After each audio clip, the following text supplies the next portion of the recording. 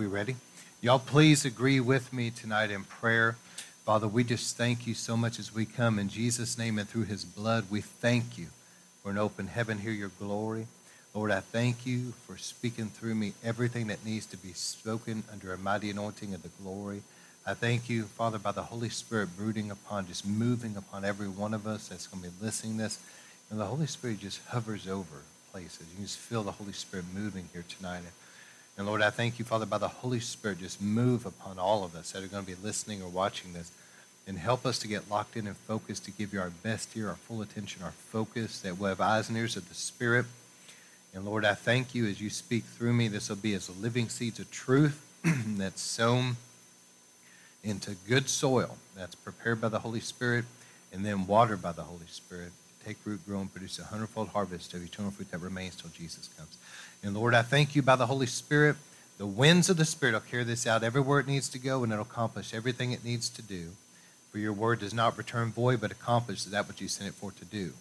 And we agree together tonight that the birds of the air try to steal the seed. So, Lord, we submit this time unto you. We resist the devil, he must flee. We bind anything in the name of Jesus right now that would try to hinder, distract, resist, or in any way keep this from getting where it's supposed to get. We command it to be bound right now in Jesus' name and back off. And Lord, I thank you for your angels just clearing all that out of the way, and that everything will just flow with ease tonight. And help us, Lord. And we just get so focused, we're not distracted. We're going to get everything out of this that we need to. In Jesus' name we pray. Amen. All right, as we get into this tonight, if everybody just look this way, give me your best ear, your focus tonight, I appreciate it. As we dive into this, the Bible talks about in the last days, I know I'm not saying this in a critical way, but a lot of people in the generation that's coming up, and there's always exceptions, I'm not stereotyping, but there seems to be less of that deep, entrenched Bible study that people are really serious about in the current generation right now than there has been in previous generations. And a lot of people have not really studied certain things out. And one of the teachings would be obviously in the book of Revelation. But I'm going somewhere with this as I open up. So as we see like Isaiah, the prophet Isaiah said, and he foresaw the latter days, and he said, I see at one day there's going to be this gross darkness. He used the word gross, but that can mean like a real deep, thick, black darkness that's going to come upon the world. But he said the glory will be upon God's people. And we're starting to see that. And as you look at the book of Revelation, you see that progressively, there's going to be a catching away, harpazo, of the remnant bride, and then there's going to be martyrdom. But gradually, the world there'll be an increase. It's already happening right now. But there's gradually going to be an increase of things like witchcraft and the occult, Satan worship. And believe it or not, a lot of people have never studied this out. And when they don't, they think something like this sounds all radical. But eventually, in the book of Revelation, it says the whole entire world will worship the Antichrist. They'll worship his image, which is an idol that he makes. And it says that they will worship the dragon, which is obviously like the god of the Antichrist, which is Lucifer. So it says eventually it will get to that place where the whole world will do that. And so we're already starting to see in our generation here in America, there's been such an increase. Things that are really dark and satanic that's coming. And what's happening is that there's an increase of that thick darkness. And because of that, there's an increase of warfare. But tonight, as I deal with a certain subject here about paranormal, I'm going to show you from the Bible how do we actually walk in victory during these times. See, there is before the catching away of the remnant bride, we're here to occupy, we're here to see great exploits. The Bible says in the book of Daniel, there would be difficult times, but he saw that there would also be people that knew God would arise and do great exploits, okay? So we're called to be here, but we're called to be here in these latter days and to see an outpouring of the Holy Spirit, to see revival, to see a harvest come in. But to do that with this thick darkness in the earth that's arising and increasing, it's burgeoning. This is not going away. This is something that's increasing. I'm going to give you tonight something that I believe can really shift things in an awesome way. So let's look at it in 1 Corinthians chapter 10, if you want to follow along in the notes. Starting with verse 14, the Apostle Paul told the church in Corinth, he said, "Therefore, my beloved, flee from idolatry. I speak to you as wise people. You then judge what I say. Is the cup of blessing which we bless, not a sharing in the blood of Christ, and the bread which we break, not a sharing in his body." So obviously he's talking about the Lord's Supper here. "Since there is one loaf, we who are many are one body, but we all partake of one loaf."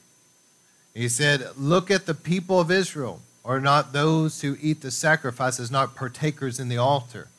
So I kind of have to paint a picture here because a lot of people in our culture absolutely will not understand the fullness of what he's trying to say here at all.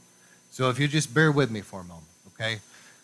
So pagan temples, different nations, the pagan nations throughout the centuries would have these temples, okay? And just to bear with me, some of this is, but anyway, these temples where these gods were worshipped. They're gods. And these temples were a place, kind of like a charged location where there's like a satanic anointing on it. It's kind of charged. And people would come there. And there would usually be some type of an idol, whether it was actually on the temple itself or in front of it or in it, but some kind of an image that was created to represent that God. And people would come. And they would bring maybe kind of a counterfeit to first fruits. They would bring some of their offering of food. They would also bring different animals with them. And the priests of that pagan temple would come out and would kill the animal. And it was a sacrifice to that demon god. And then, of course, it was given as a worship. And the meat, a lot of times, ended up being sold in the marketplace. And that's where that whole controversy came from there. But also, there would be what would be called in some places temple prostitutes. And this could be heterosexual or homosexual. But let's say, for example, kind of give you an idea of the pagan satanic mindset of people. Let's say that they were wanting to have children, but they couldn't. And so the husband would think, well, okay, I'll go here. And he goes to the temple and he pays. And he's able to have sexual relations with a temple prostitute there. Now, the mindset was, in this charged location, that it was almost like that temple prostitute represented the god there. And it's like a sexual union that supposedly would create some kind of fertility within him, and then he would go back, and when him and his wife came together, they're more likely to conceive. But all of this is satanic pagan practices of pagan temples. And so when people were getting saved that were among the Gentile nations, the Apostle Paul told the church in Ephesus, he said, look, you better learn what pleases the Lord. Because Paul understood, he grew up, Jewish, and he grew up understanding there's one God, and he understood the culture, the Hebrew culture, what pleased God and what didn't. But he also understood as he was going outside of the nation of Israel to Asia Minor and wherever else he went, and he was preaching the gospel among the Gentiles, he knew that all they knew was these temple practices. This is what they grew up doing their whole life, what was normal to them. And he was telling them, listen, you better be careful that you learn what pleases God and you need to quit doing these things. Now, with that in mind, let me read this again. Therefore, my beloved, flee from idolatry. He's saying, stay away from these pagan temples and these idols. I speak to you as wise people. You then judge what I say. Is not the cup of blessing which we bless, not a sharing in the blood of Christ. Do we really realize how much that's true? Think about it. We're sharing in the blood of Christ. And then he said, is not the bread which we break, not a sharing in the body of Christ. See, what represents the Lord's body and blood is going down into our body and blood, getting in our bloodstream. It's in our bodies. Now, this is a very powerful thing. And then he says in verse 17, since there is one loaf, we are many, but we are one body. For for we all partake of the one loaf. In other words, it unifies us all together at this table.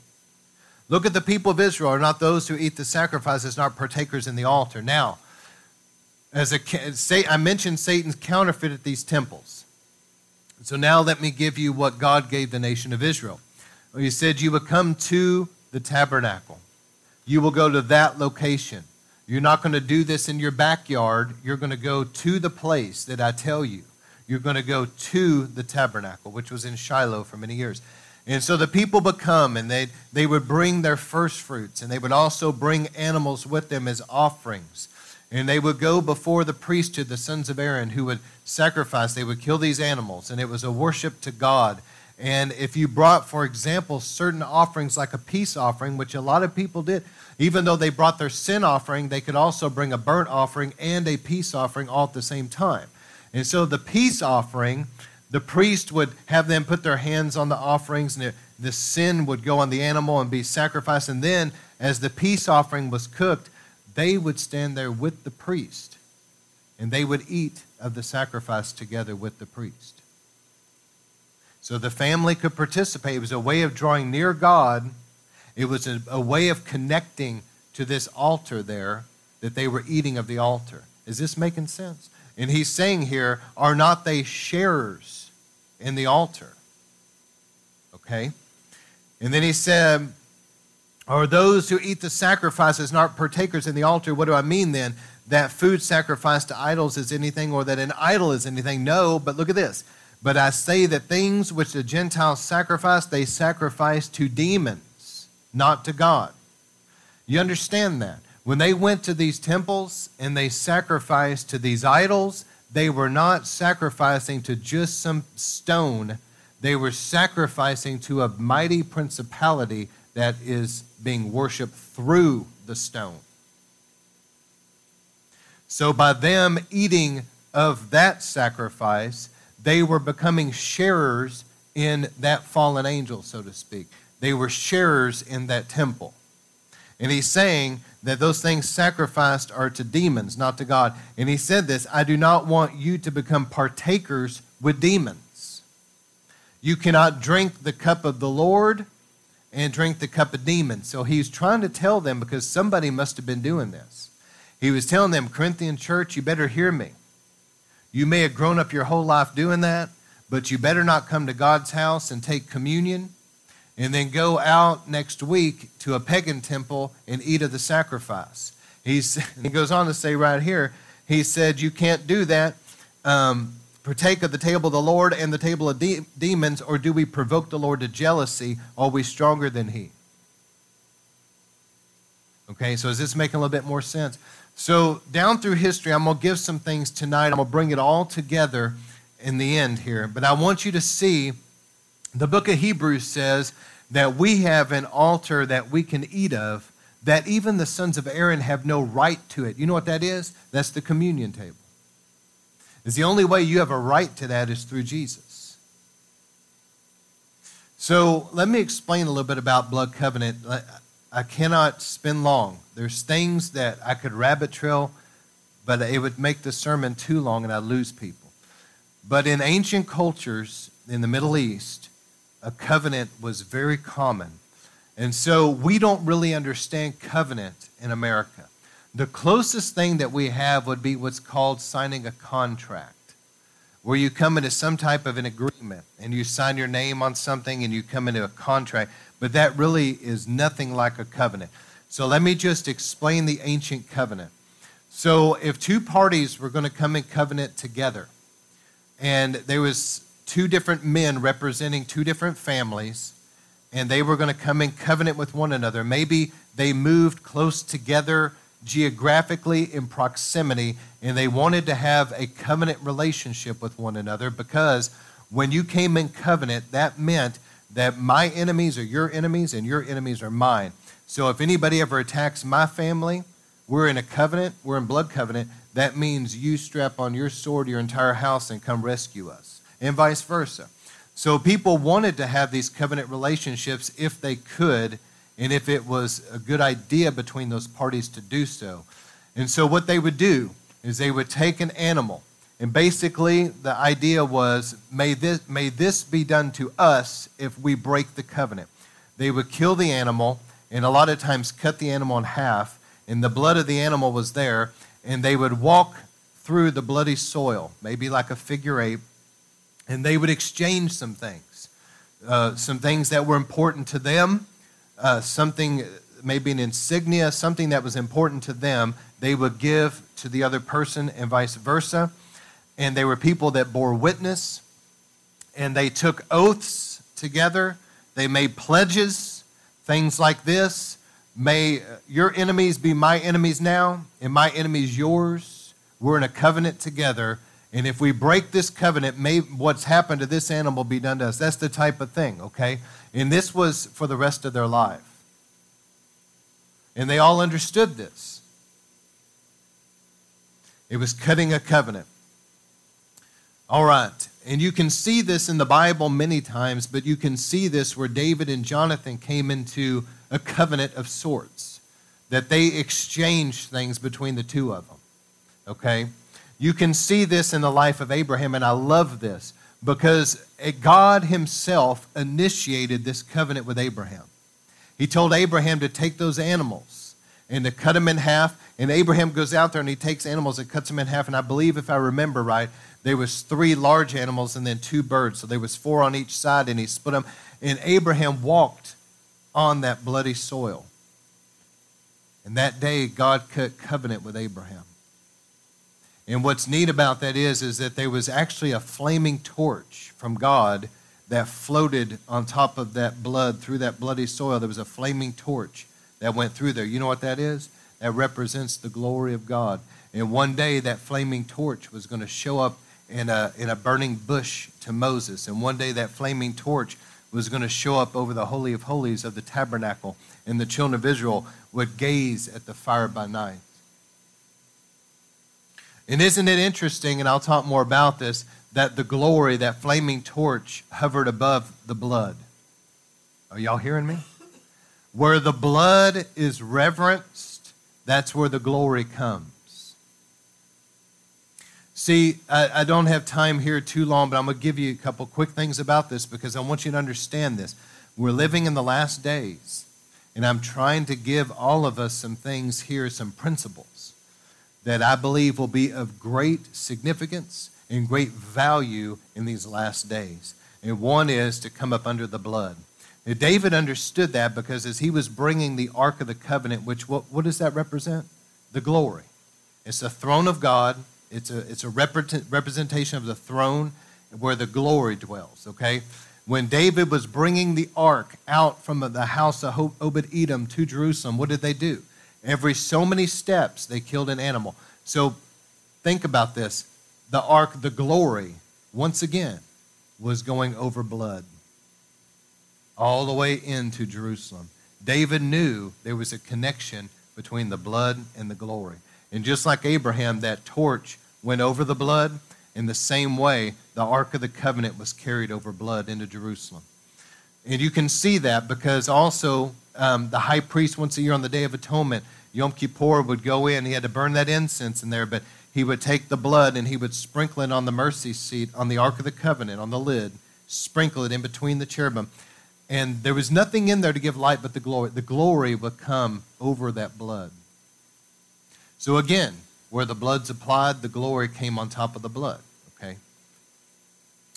And to understand this, God cut covenant with Abraham, and then all those years later, 400 years later, God brings the nation of Israel out of Egypt, and you have to understand, this would have seemed to the Egyptians, and this would have seemed to the nation of Israel as very apocalyptic. It would have been scary. It would have been like end of the world type of thing to these people, you know? I mean, think about what they went through.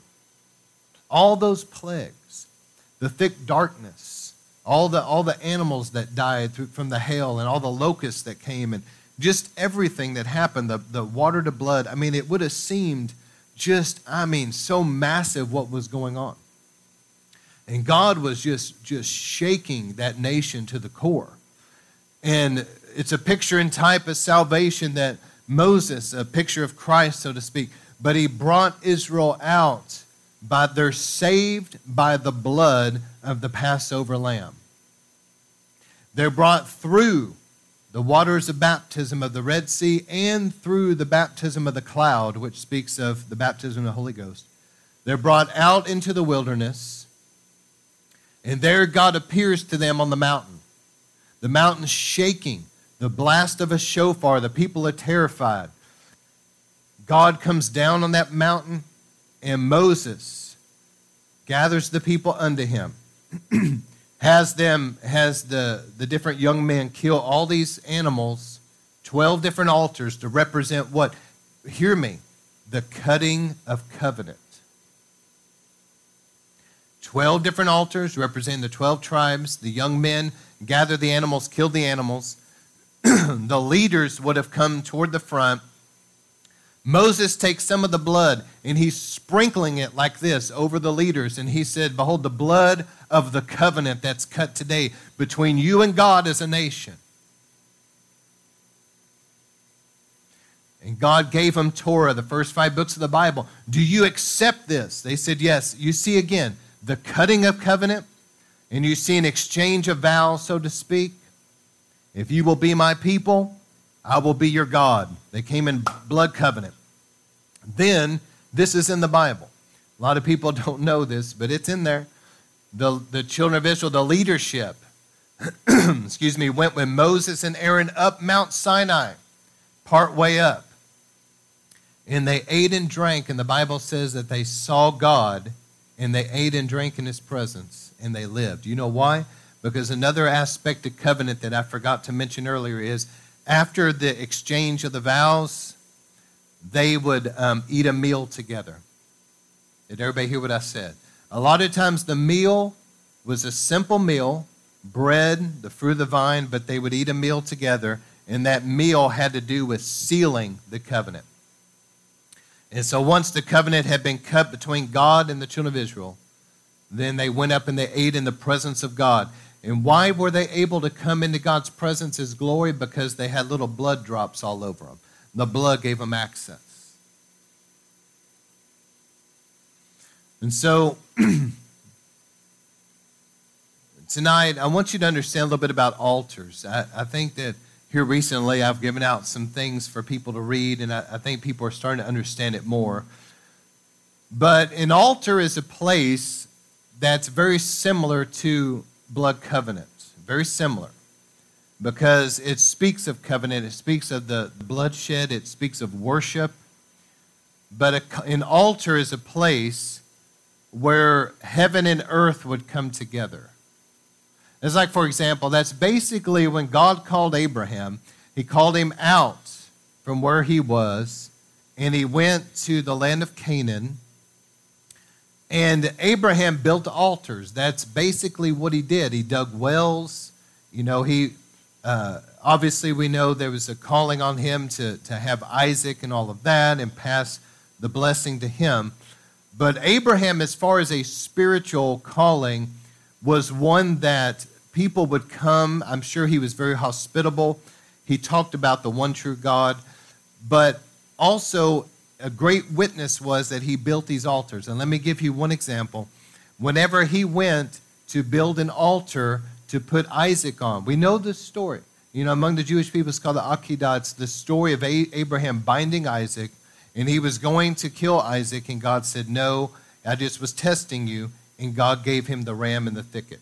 And so Abraham kills the ram, places it. But whenever he built that altar, it was revealed to Abraham the nature of God. And Abraham knew him that day as Jehovah Jireh. In English, Yahweh Yireh, and it's the Hebrew word re'eh, which means to see. And so the way that God was revealed to Abraham that day was this, as the God who sees and provides. Did everybody see that? And so that altar that Abraham built, then it could be inscribed on there, Yahweh Yireh, the God who sees and provides. And so people would come by and they would see this altar, and they would know this was an altar to the one true God, and then God's nature, at least some of his nature, being revealed in his name, that people would read that inscription, the one who sees and provides. Yahweh Yireh. That was part of Abraham's calling. He was one that built these altars. And these altars were powerful because you read that even years after Abraham's death, that he had built an altar there by Bethel. And Jacob was leaving his home to kind of get away from Esau, and Isaac told him to go find a wife. And so Jacob is going back to Paddan Aram to find a wife. And on his way, he lays down one night in Bethel. Beit El. He named it that, the house of God, because that night he was sleeping right around the area where his granddaddy had built an altar. And Jacob that night had a vision, a dream, where he saw that there was some kind of a ladder where angels were ascending and descending, and there was something there was a glory there. And it shook Jacob, and he realized, man, I didn't mean to, but I've stumbled upon the very house of God. And so he named that place Bethel, Beit House El of God, the house of God. But see, why was God's glory there? Because Abraham had been there and built an altar. There was blood that was shed unto God, and because of that blood, God honored that covenant with Abraham. The blood and the glory came. It's an interesting principle. I'll talk more about this in future sermons, that there's like a residue where God has moved powerfully in times past. Many times you can still go to those places and feel the presence of God. And that's exactly what happened to Jacob. He stumbled to a place where God still, there was a residue where God dwelled. But my point is that these altars, God told through Moses in the Torah, the first 5 books of the Bible, told them, when you build a house for me or whatever, don't make it real ornate. Don't plant all these fancy trees. And I don't want it to be about that. I want it to be about me. And he said, when you build these altars, he said, don't build them up with all fancy ornate and all that. Just stack up some rocks, because I don't want it to be about that. I want it to be about the sacrifice and about me. How many knows that too many times we make it about all the wrong things? But from Adam to Christ, we see that there was a principle there about these altars. The altar was a place where blood was shed unto the living God, and it was a place of covenant, where God's covenant people would come to worship the one true God. And because of the blood that was shed and the blood that was there, the glory would come to these altars. It was a place where heaven came to earth, and there was like a connection between God and man. And of course, we know that all of this pointed to one day that there would be the ultimate altar, where God himself would be wrapped in flesh and be taken up to a hill, a high place. And there, that would be the ultimate altar where his sacrifice once and for all, his blood was shed, his blood poured out, and it was obviously where heaven and earth came together. Is this making sense tonight?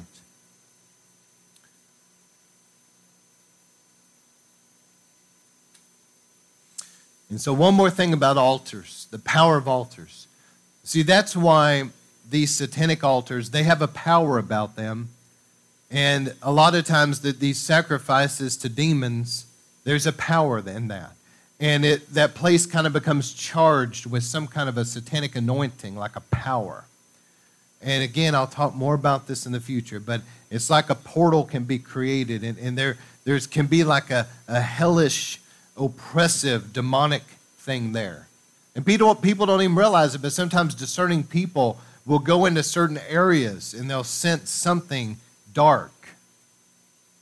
And previously, there were people that there was an altar to the enemy there.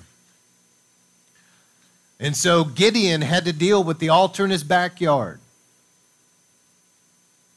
God calls Gideon, "O man of great valor, I want you to go win a battle for me." And Gideon, "Who, me?" And God said, "Here's what you're going to do, though." He said, "I want you to go in your daddy's backyard where he's got an altar to Baal and an Asherah pole, and I want you to cut it down. Gideon was scared. Isn't it just like, things never change. You go to kick over people's golden calf, and let me tell you, even among professing Christians, you start trying to kick over their little pet doctrines and traditions of men and the idols that they've made. And that's what happened. Gideon he had to do it at night because he knew that the people would kill him. These are God's people, by the way. And he's going to destroy an altar to Baal, and they would have attacked him and killed him for doing it. So Gideon's like, yes, sir, Lord, I will do that, but I'm going to do it in the middle of the night where nobody knows that I'm doing it. And so he goes in the middle of the night, and here's what God told him, because I want you to understand the power of what's going on. This will make more sense now. His father had offered up offerings to Baal, so this was an altar that's charged, that it's satanic, it's something to a fallen angel, it's an evil thing, right in his backyard. Many of us, just like Gideon, have had things in our family ancestry where there's satanic altars that we've got to deal with. Well, God taught Gideon how to deal with it. Gideon took a bull and he kills this animal, but here's what he did. He destroyed the altar Baal, he destroyed Asherah pole, put it there, and here's what he did. He built an altar to God on top of it. And as he killed the animal, the blood of that animal seeped down, and it basically was canceling that old altar out. Are y'all hear what I'm saying? It's a picture and type of what we have in Christ. That there may be altars to other gods in our blood. They go back in our ancestry. But the greatest altar of all, Calvary, when we apply that, that blood of Jesus comes over and cancels the satanic altar out. Hello? Now, y'all don't shout me down or anything. So Gideon understood this. God taught him to deal with this satanic altar. And again, I'm not going to go rabbit on too much, but I want you to see this. So see, let's just pick on one tonight. I could talk about all kinds of pagan religions and things, but let's just for a moment talk about Freemasonry. So, let's say that somebody's ancestry went to a Masonic lodge, and they went there, and I know a lot about this because this was something in my ancestry as well, and so I had to pray about this. And so you have somebody that goes to the Freemasonic lodge, and they have to go through all these weird rituals. And let's say that this person professed to be a Christian and went to church, but the very first thing they do is knock on the door, it's all a ritual, and say, I'm in darkness, needing to come into the light of Freemasonry. Well, excuse me, as a Christian, why would you ever say that? They don't realize that they're kind of, in a way, denying the Lord right there. Then they're hoodwinked and they're cable-toed, and they brought in, and they go through all these bizarre things, and not the least of which is this. They have to take off their wedding ring. They're putting Freemasonry above their own marriage. Hello? Long and short of it, after they go through all these weird ritualistic things, they're kneeling at an altar. Did y'all hear what I just said? They're kneeling at an altar. And there's a Bible open, but it's a Masonic Bible. And there'll be a square and compass, which many have seen on top of the Bible. And the hoodwink is ripped off. And they're basically coming into the light of Freemasonry. But you know what? Even the symbolism there is that square and compass on top of the Bible is saying that it's above the Bible. It's superior to the Bible. And that you're to see the Bible through it. You see the symbolism here? They're kneeling at an altar that they really don't realize what they're doing, but by kneeling at this altar, they're basically giving themselves and their descendants to the gods of Freemasonry, which is Baal, but the god of Freemasonry is actually known to the Freemasons as Yah-Bul-On, which means Yah is supposed to be the God of the Bible, which he's not in Freemasonry, so that's just fake. But the bull part, B-U-L, which is fitting, bull, right? But Baal, that's supposed to be Baal. And then the On, O-N, is supposed to be Osiris. So there's this weird hodgepodge of all these different religious beliefs coming together. Freemasonry basically believes in ecumenical one world religion. It's like all roads lead to God, and you're basically yoking yourself with all these different people.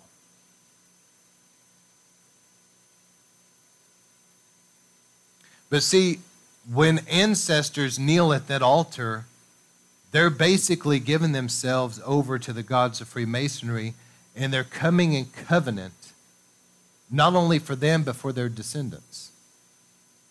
And so somebody, and it releases a curse in the family, and there's all kinds of problems.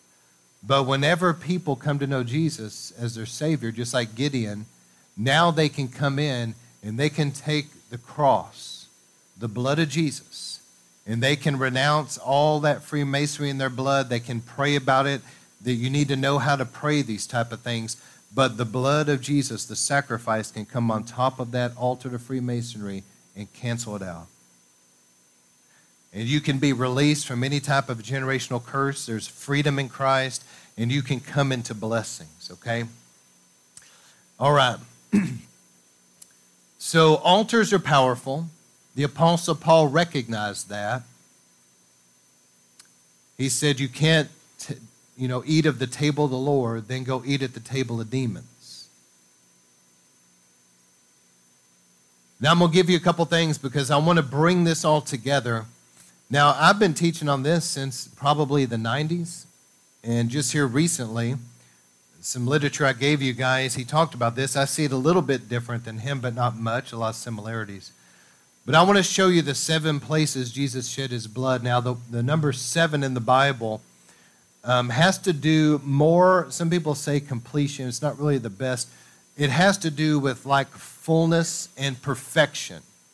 The 7 is like perfect fullness or complete perfection. Okay? So Jesus in the Bible is revealed as the one who has 7 eyes.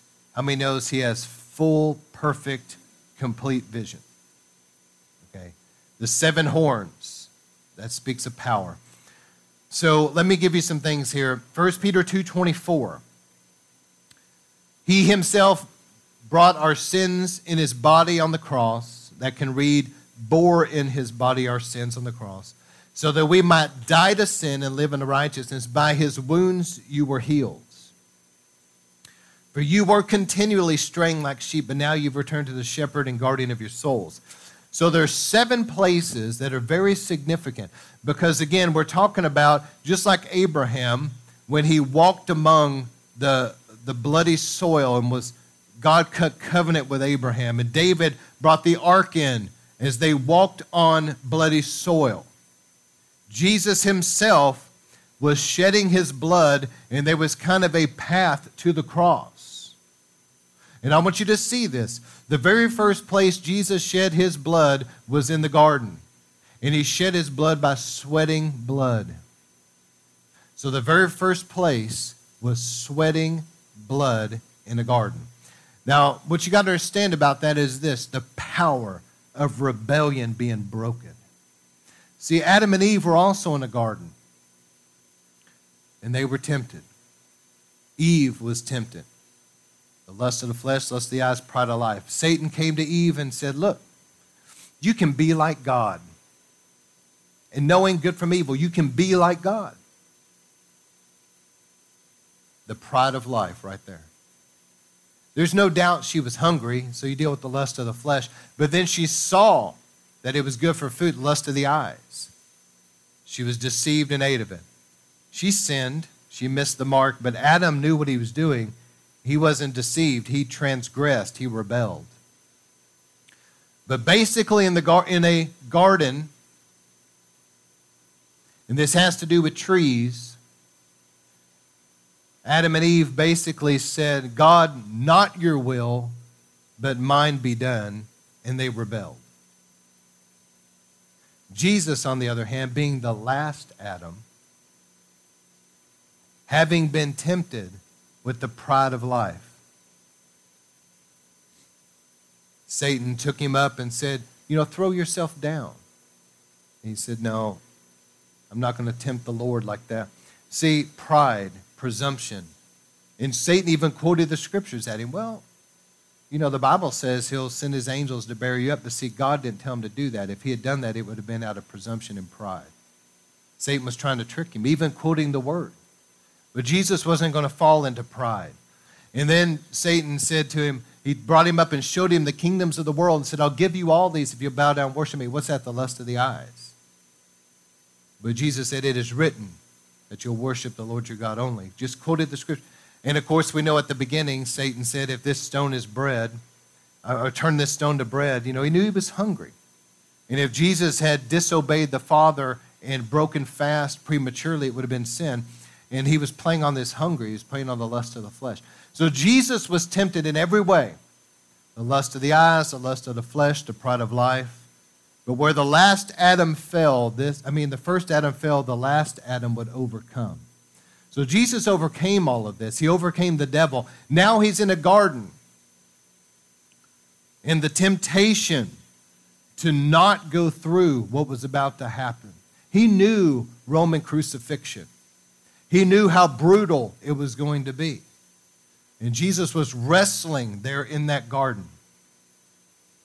And Jesus basically said, not my will, but your will be done. And he sweated blood and broke the power of rebellion right there. That now we can rise up and be dead to sin and alive unto righteousness. Amen? The second place, Jesus shed his blood is the crown of thorns. We know that Adam, when he sinned, God told Adam, he said, by the sweat of your brow, you're going to, the earth will produce for you, to produce thorns and thistles. Poverty. Jesus took that crown of thorns on his brow. It was smashed down into his brow.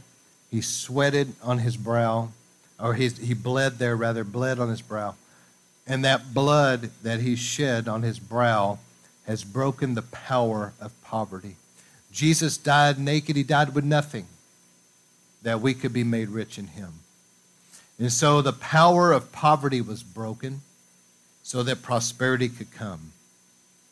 Number 3, the third place Jesus shed his blood, and this was extremely brutal, was the cat o' nine tails at the whipping post in his back. And Jesus endured it. The Passion of the Christ, that did it justice. People could see how brutal it really was. But Jesus had to endure, and they ripped open his back. They plowed his back open, and blood came out of his back. And it was payment for healing. We can understand a little bit more. 3 John 2, I pray that you be in divine health and prosperity as your soul prospers. Health and prosperity. The crown of thorns and the whipping post, right here. Number 4, they ripped his beard out and they beat him without mercy. Jesus, this was the fourth place, but in the Bible, the beard, when they really wanted to shame this, I know some of you may remember this story. David had sent some people to represent him to another, and to mock those that were sent, they shaved half their beards off and cut their garments short. And so David told them to stay back until your beard grew. It was a shameful thing. And see, Jesus, I want you to understand something. A lot of people don't know this because this is something that even the Passion of the Christ cannot really do. But Roman crucifixion was there was nudity. It was a shameful thing. Number one, you were seen as a criminal. People were mocking you. They ripped his beard out. They beat him, and he's nude. And this is shameful. It's humiliating, and it seemed like defeat and failure. But yet, as Jesus hung on the cross and died, and he took all that shame and humiliation on that cross, all that rejection, and he raised from the dead, it was the ultimate victory. But Jesus paid for our shame and humiliation. And let me tell you, the devil does this, and he uses evil people to do this, but don't ever let the devil, through people, try to make you feel like your face just being rubbed in stuff. How many knows that there's therefore now no condemnation for those that are in Christ Jesus? When we confess our sins, he's faithful and just to forgive us our sin and cleanse us from all unrighteousness. All right, so the power of shame is broken. Number 5, our hands. We need something in our hands. Jesus took nails in his hands. This was the 5th place that he shed his blood. And the Bible speaks of the works of your hands blessed. There is something about prosperity with the hands, but the Bible also says that we will lay hands on the sick and they'll recover. There's power and authority in our hands. And you can see this even in praise and worship. There's something about the clapping of hands. There's power in that. There's something about the lifting of hands in worship to God. There's a power in it. You know, we can see this even when Moses lifted up his hands and the Red Sea parted. We can also see it where Aaron and Hur had to hold his hands up, and Joshua and them were fighting the Amalekites. As long as his hands were up, there was victory. There's something in our hands. I don't think that we really understand the authority and the power in our hands to destroy the works of the devil and to release healing. Number 6, and the number 6 always speaks of sinful man. The 6th place Jesus shed his blood was in his feet. And when God gave Adam dominion on the earth, he was basically like a king over the earth. Wherever he walked, he had authority. I want you to think about when Jesus, the last Adam, went to the Gadarenes. You remember when he got out of the boat, as soon as his foot touched the soil, what happened? The man in the tombs started manifesting demons. All it took was Jesus' foot touching the soil. There's authority in our walk. The Bible, God told Abraham to walk around throughout the land because I'm giving it to you. The blessing there that we read is everywhere the soles of your feet tread, I will give you. There's dominion. You see, there's something in that, and not only that, but in our praise. There's something in the dance. When God's moving in praise and people start dancing, there's something about freedom, and just hell is fleeing from the place. It breaks things open, but there's something about the dance. And I believe it has to do with the authority that's in our feet. And then number 7, the last place Jesus shed his blood was after he died, and that was in his side, his rib cage. We know his heart had burst. This was obviously a deep sorrow, great rejection that he felt. He also felt rejection from God because when the sin of the world came on him, like a dirty garment, there was so much sin that the sky actually turned black. That's how much sin came on him, by the way. And when that happened, the Father had to look away, and Jesus starts crying out, "Why have you forsaken me?" Because he couldn't feel the Father anymore. He felt rejected. He felt rejected by the people there. Felt rejected by the nation of Israel. He was really the rightful Messiah. Felt rejected because his disciples had all forsook him except John. And then here he was feeling even the Father turn his back. Not that the Father turned his back on Jesus, but just on the sin. He felt the disconnect. Anyway, Jesus died of a broken heart. And as they put that spear through his side, the blood and water from that heart that had burst came out his side. So the last place, the 7th place Jesus shed his blood was from his heart, a broken heart. And the power of that, obviously, is inner healing. But I want to tell you, not only inner healing, but whenever you look, anybody that has a biblical background, you start talking about blood and water. One of the first things people are going to think of in the Old Testament was the blood of the outer court and the water of the laver. But in the natural, every time that there is a childbirth, there is water that breaks, and through that child coming through the birth canal, there is blood and water. So Jesus was paying for us to become children of God. And not only that, the first Adam, when he needed a bride, God put him to sleep and took the bride out of his side, out of his rib, remember?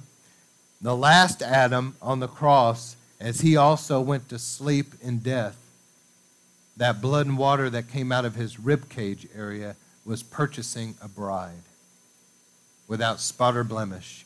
As the book of Hebrews said, having our hearts sprinkled by the blood with a pure conscience and our bodies washed with pure water. Hello? I'm going somewhere with this. I'm just going to read over this. But as we deal with paranormal, how are we going to have victory in these last days with thick darkness increasing? Witchcraft, the occult, satanic things on the rise, and thick darkness moving in. Well, we're going to have to understand who we are and what we have in Christ. So I'm going to deal with the 9 curses and the 7 blessings that were under the law. But let me just give you this. Deuteronomy 28 through 29 and Leviticus 26. If you read all of that, you can put it together. Derek Prince did an amazing job. You can break down, there's 9 categories of curses and 7 categories of blessings. But this is for you and I. In Galatians 3:13, Christ redeemed us from the curses under the law, having become a curse for us. For it's written, cursed is anyone who's hung on a tree. He redeemed us in order that in Christ Jesus the blessings of Abraham would come on us as Gentiles, and we would receive the promise of the Spirit through faith. So you have to understand, the book of Galatians helps us understand that those that are of faith, that we are actually the sons and daughters of Abraham. You understand that? And as Abraham walked through the bloody soil and God cut covenant and gave him an oath and put a blessing on him, that you and I, as we take Holy Communion, you need to, in your mind's eye, understand that you're walking with Abraham through the bloody soil, and the oath and blessings given to Abraham are on you right now.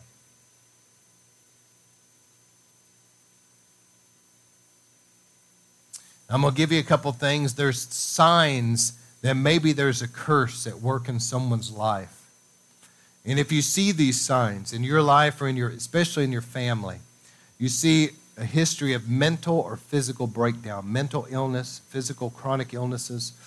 There can be a sign also of repeated or chronic sickness, especially if it travels down the family line. Number 3, barrenness or tendencies to miscarry. Number 4, the breakdown of marriage or family alienation, where you see a lot of divorce and strife and all that in families. The next one is continual financial stress, poverty, famine. It just seems like never getting ahead. Another one is accident prone, where people have repeated unexplained accidents. The very first time Derek Prince had God speak to him about a curse, he became the premier one to teach and understand about curses and breaking them.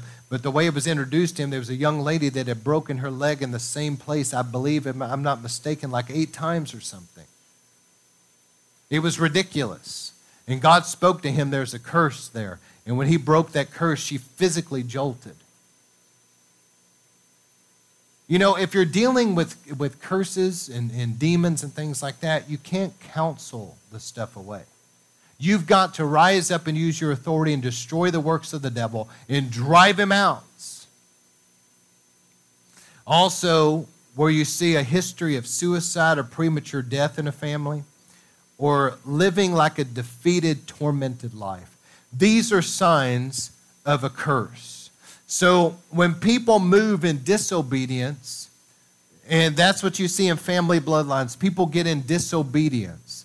They get into idolatry. They get into the occult. They get into kneeling at altars to other gods. Or maybe in their family there's all kinds of infidelity or sexual immorality or bloodshed, but they do things that are in direct disobedience to the Bible.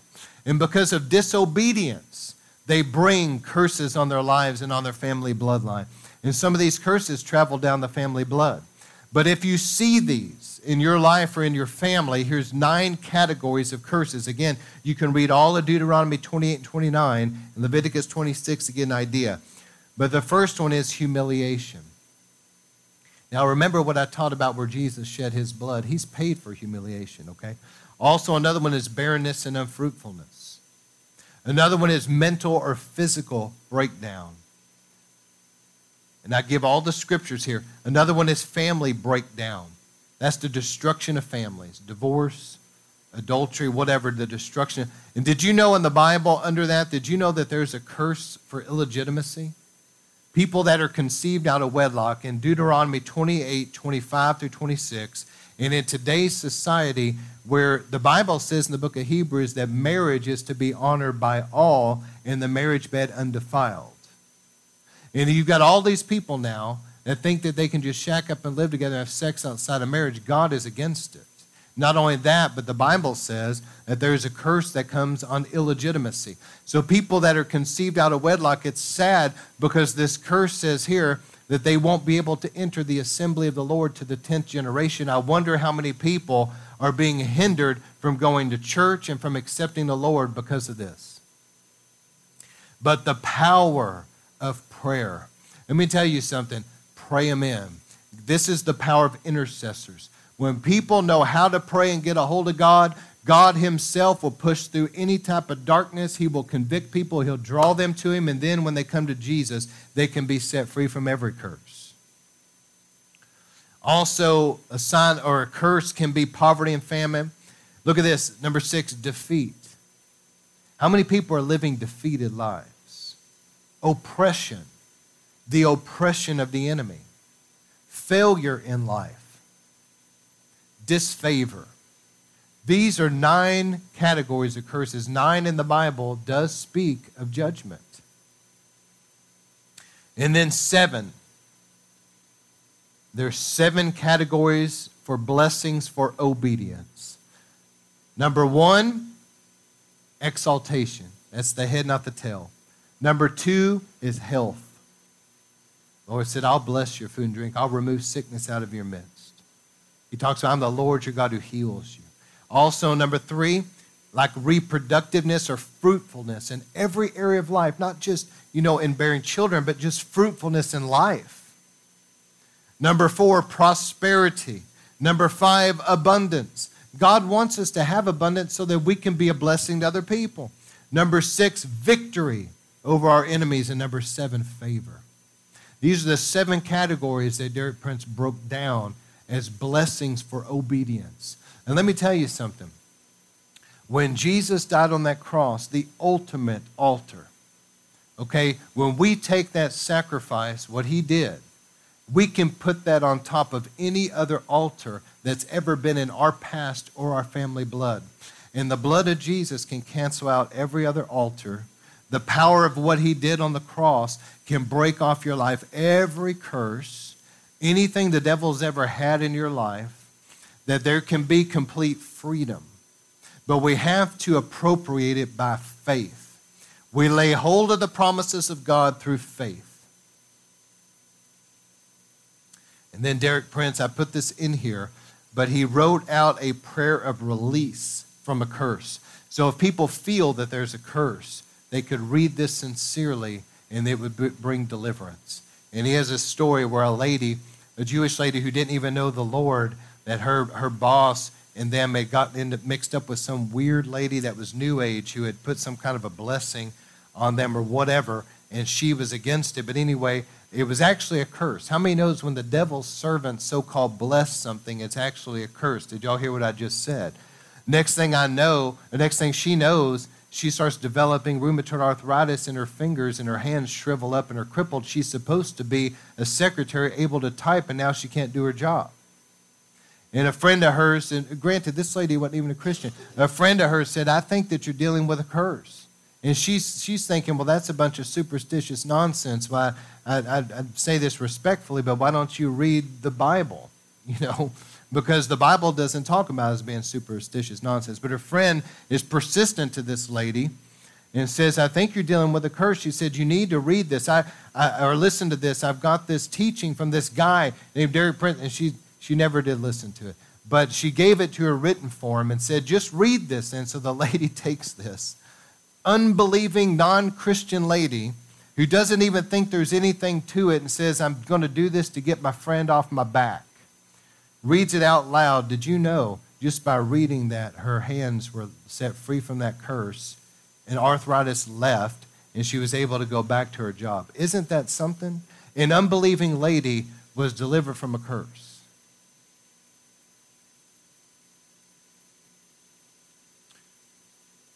I shared all that tonight because I'm closing with this right here, the power of the blood. And here in a moment, we're going to take communion together, those of us here, in a special way. And we're going to get it together, so I'm going to have a recording of just this. But listen, in these last days that we're living, we have to understand, it would be so important for you that you go back over these notes. Because as you go over this and you really understand what you have in Christ, that God Almighty has cut covenant with you. You understand that. You understand that through the cross we are made sons and daughters of God. That we've been purchased with a price, the blood of covenant. Remember me talking about how covenant was cut and your enemies become my enemies. God said that you are a people of blood covenant, and therefore he will be an enemy to your enemies. You're a child of God. When you understand that we can come with confidence before the throne of grace to receive help in time of need. We understand who we are. We understand that we're sons and daughters of Abraham, and the blessings that were on him are on us, and we really believe that. And we take communion, and we understand that this is our covenant meal, the communion table, that this is just like the children of Israel. They went up after they cut covenant, went up and ate and drank in God's presence. We're eating and drinking the cup of the Lord, and it has power. The Apostle Paul said, you can't be flippant about this. You're sharing in the blood of Christ. You're actually sharing in his body. When we understand the power of what we're doing, that it's an altar. When we take communion, this is an altar where heaven and earth come together because that blood, and where the blood is reverenced, that's where the glory comes. And when we really understand what we're doing and we have faith in what we're doing, faith in the blood, faith in the cross, faith in the promises, and we speak them out loud, you understand that that's like painting the blood over the doorpost of your life and family, that death and destruction may come next door, it may go across the street, and it may come over here to your left, but it's going to have to pass over you because of the blood. I'm trying to help people supernatural protection. And because the blood is referenced, what have I shown you throughout this? The glory comes. In Isaiah 4, the Bible says this, in those days I will purge the bloodstains from Jerusalem by a spirit of fire and a spirit of burning. I will cleanse it. God says, I'll clean house, I'll purify, and then the glory will be a defense. You know what's going to happen? Thick darkness is going to keep coming on the earth with increasing measure, but the glory is going to come upon God's people. And because of the glory, I believe this with all my heart, there's going to be supernatural protection, there's going to be supernatural provision, and supernatural health. That should not be there, but because we're reverencing the blood, the enemy's not able to trespass in our lives. Because we reverence the power of the communion table, and we're connected to God's altar, then the enemy has to stay back some. He can't come in and do just what he wants to do. And let me tell you something else. We're intercessors. We can bring our families under the blood. Even people, you say, well, I got wayward children. That doesn't mean you can't bring them under the blood. Remember the story of Rahab, and I love that Karen Wheaton brought that out. You remember how Rahab helped the spies, and she put that scarlet cord out the window. It represented the blood. It was similar to the blood of the doorpost at Passover. It was the blood over the windowsill, so to speak. She put that scarlet cord. Everybody in her household were delivered and protected. You can bring your family under the blood. And let me tell you, when you do, the enemy has to back off. Remember Job. Job lived so far back. I mean, it's one of the oldest books in the Bible. Job lived back in the day whenever having his own altar was what you did. And he would shed the blood of animals on behalf of what? Him and his family. And because of the blood, y'all hear what I'm saying? It's in Job chapter 1, because Job, who lived way before Jesus Christ came, because Job applied the blood to his family, Satan himself went before the throne of God and testified, I cannot touch him. I cannot touch his family. I cannot touch what he has, because there is some kind of a hedge of protection about him. You know why that was there? Because Job brought his family under the blood.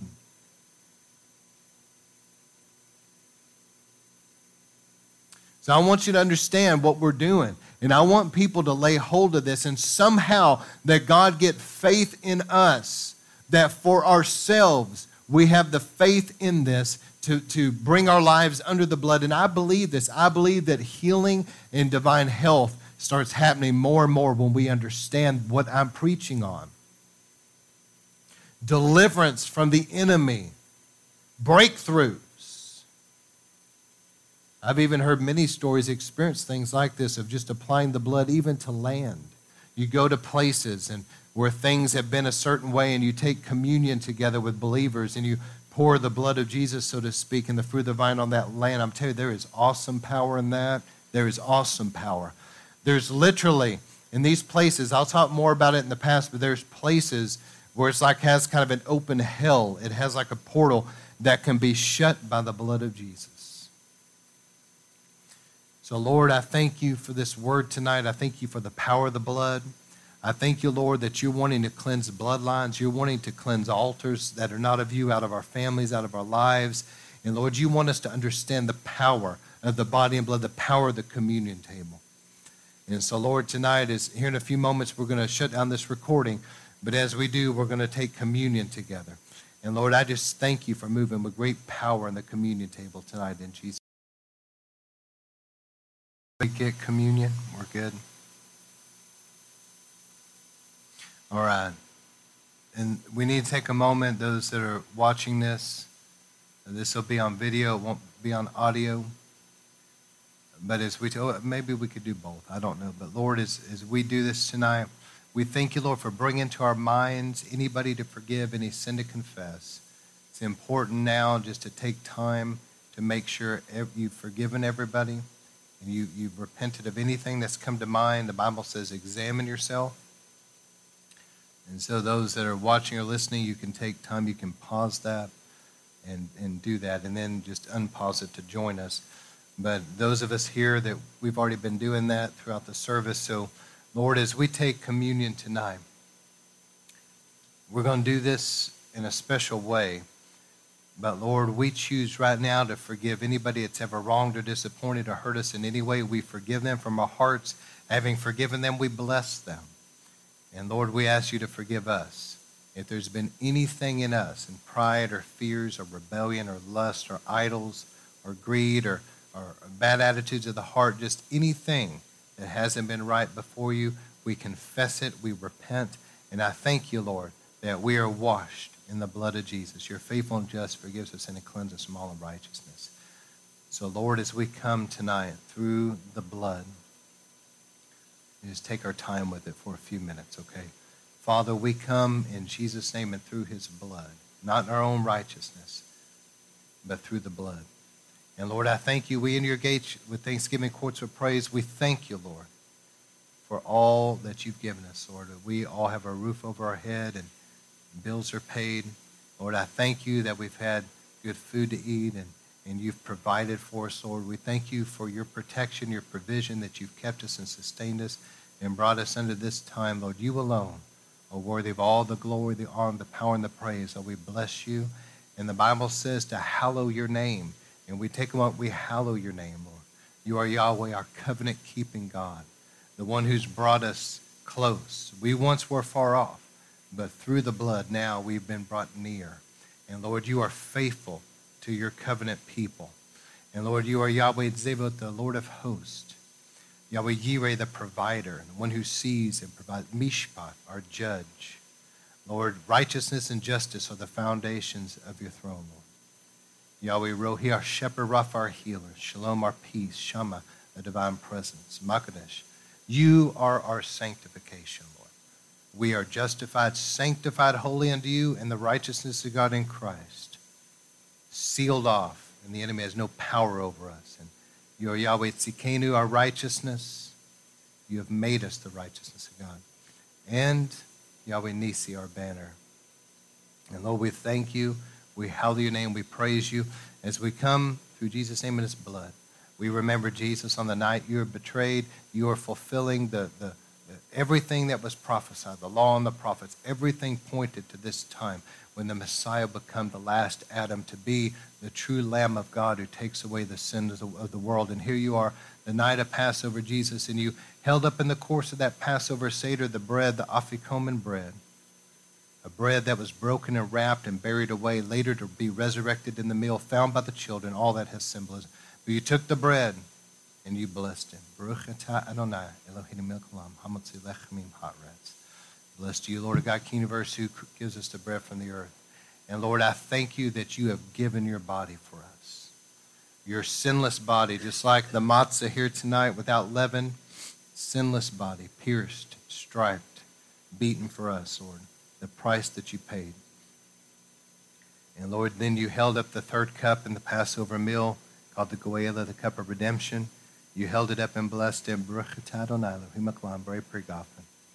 Lord, I thank you for the awesome power of your blood, Jesus. No man took your life. You willingly laid it down as the ultimate blood covenant that would be cut between God and man. Jesus, you willingly laid down your life. As we take this tonight, everyone in the sound of my voice with faith tonight, Father, we humbly come with great humility but with confidence, Lord, that we are sons and daughters of God. Lord, we are a people of blood covenants. We're able to come before the throne of God and receive help in time of need. But as we take communion, I thank you, Lord, as a people of blood covenant, that you're an enemy to our enemies and send your terror before us. Lord, that you're with us, as the Bible says, as a mighty, terrible one. Lord, we thank you that you're awesome, and we praise you, Lord, that the blood has brought us into this relationship. And also, like Abraham walking among the bloody soil, Lord, that you cut covenant with Abraham, and now the blessings given Abraham are on us. We're sons and daughters of Abraham. And as we take this tonight, Lord, the blood of our Passover lamb, Paul said to the Corinthian church, has been shed. And Lord, we bring us and our families and all that we own, all that we are, our entire spirit, souls, and bodies, our hearts and minds, our health, our finances, our relationships in life, the works of our hands, our employment, our vehicles and travels, our property. We bring children and grandchildren, great-grandchildren. We bring everything under the blood right now tonight, and we serve notice that everything is under the blood of our Passover lamb, Jesus the Messiah, and the enemy cannot steal, kill, destroy. He cannot bring death or destruction. He cannot do what he wants to do because we're under the blood. And Lord, I thank you in these last days that we're coming under supernatural protection of the blood. And because we reverence the body and blood, Lord, that the glory of God is going to be over us as a defense. And Lord, we bless you tonight. I want everybody, just as you take this, to picture that the body and the blood going into us, but the blood going over you and your family and all that you own, all that you are. Lord, we cancel out hell's assignments right now.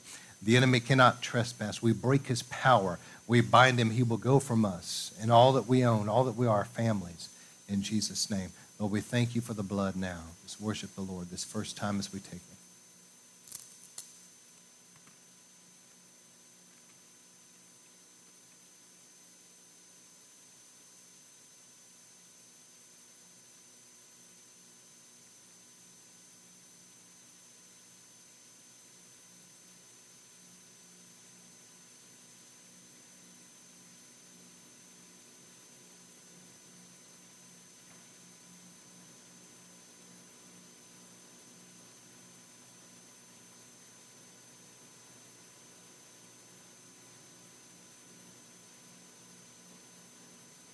And Lord, I thank you tonight also.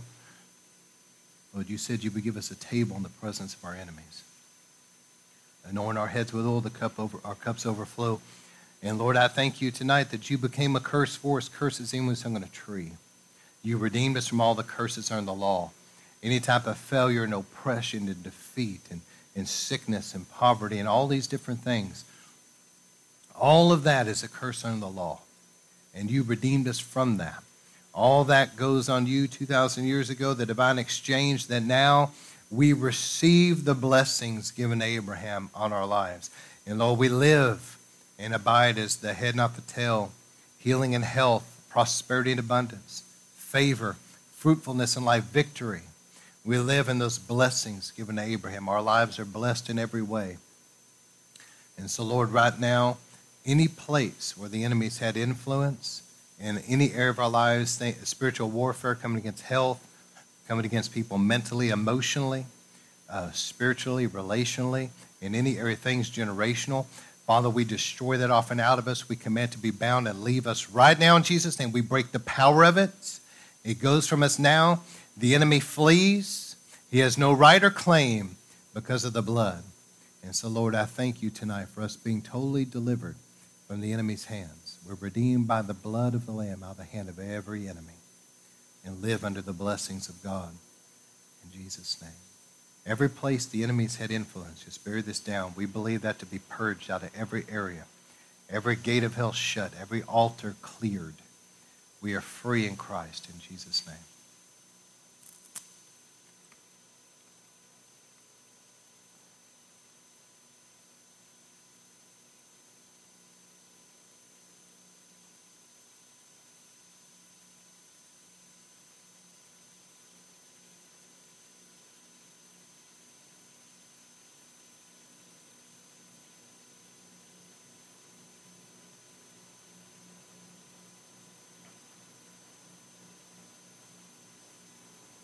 And Lord, we thank you for your healing, that you took it on your back.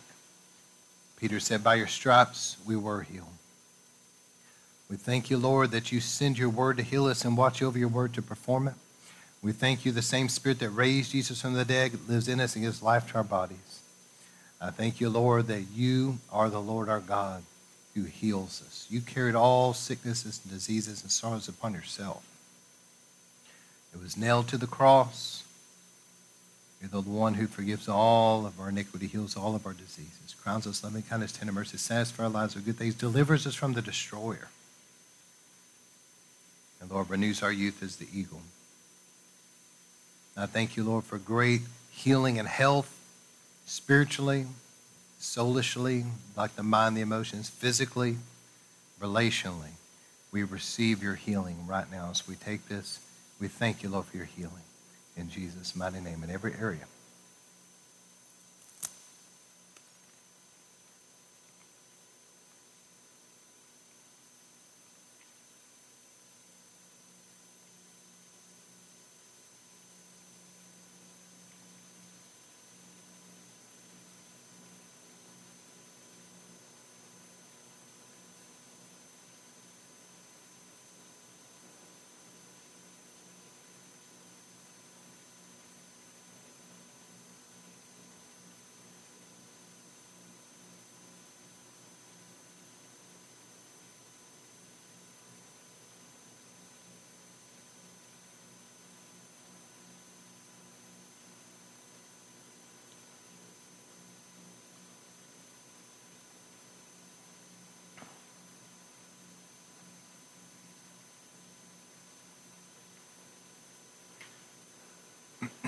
There's so many different ways you can do this, however the Lord leads you, but I want us, every place where there's been something that's been stubborn, just a couple different things I want to do. Lord, every place right now where there's been stubborn health battles, there's been stubborn financial battles, things, I want you to picture this with me. Stubborn health, stubborn finances, Lord, stubborn relational things where the enemy has been stubborn. Lord, as we bury communion down into those places, we're believing you right now for that to begin to clear out, that everything of the enemy goes and heaven comes in. It goes from those battles that clear out into the victory and what Jesus paid for on the cross to come in. Lord, we thank you for it right now. Just bury that down in those places by faith in Jesus' name.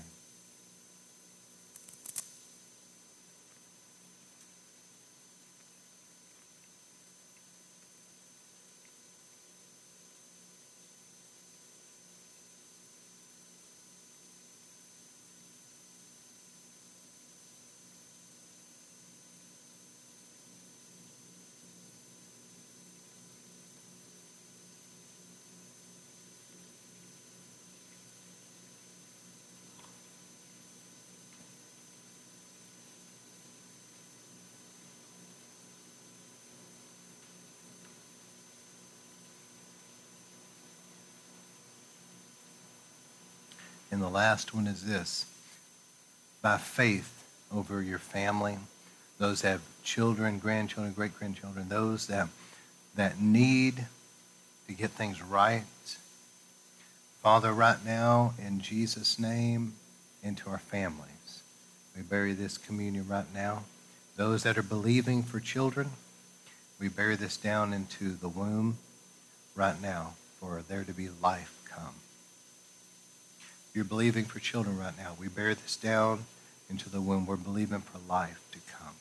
And those that have children, some of them wayward, Father, we bury this down into their lives, and we serve notice that we bind Satan right now that's coming against them. We bind the enemy in the name of Jesus, every spirit of rebellion. We bind you, we break your power. We command you to release them into the purposes of God.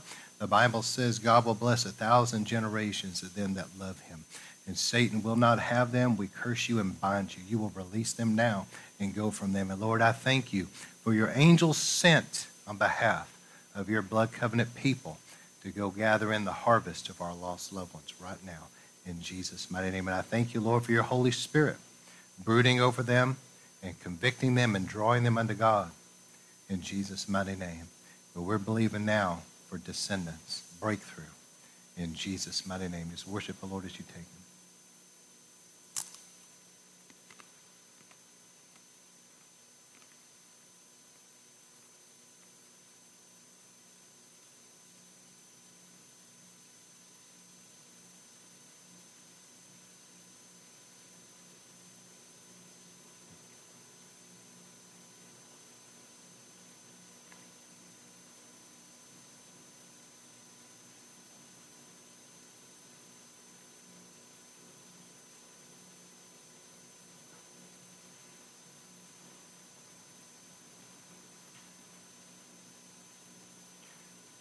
May be hard for us to imagine, but I believe that God lives outside of time. Somehow, we only see life like a parade that you're looking through one aspect as it goes back, as we live in linear time, but God lives outside of time, and he sees creation, he sees the end and all in between at one time.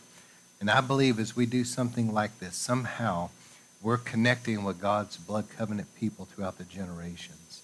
As you do this, I believe that somehow you're walking with Abraham through that bloody soil. I believe somehow you're sitting with Moses at the Passover table. Let me say that again. Somehow you're sitting with Moses at the Passover table. Somehow you're sitting with Jesus at the Last Supper.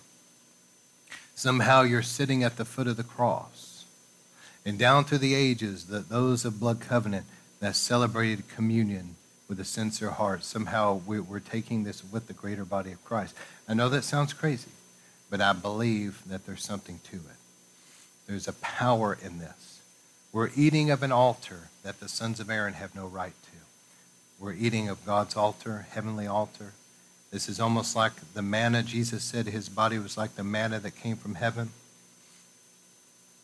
There's something about this that's very heavenly, the bread of presence. And it makes me think about Israel eating and drinking in the presence of God on Mount Sinai. But Lord, I just thank you for this. Let this be sealed tonight in every life. And Lord, as people that have taken this with us, Lord, I just speak a blessing over every one of you, that you will truly come into exaltation and promotion, to be the head, not the tail, top and not the bottom, that you'll have the power to gain wealth and durable riches.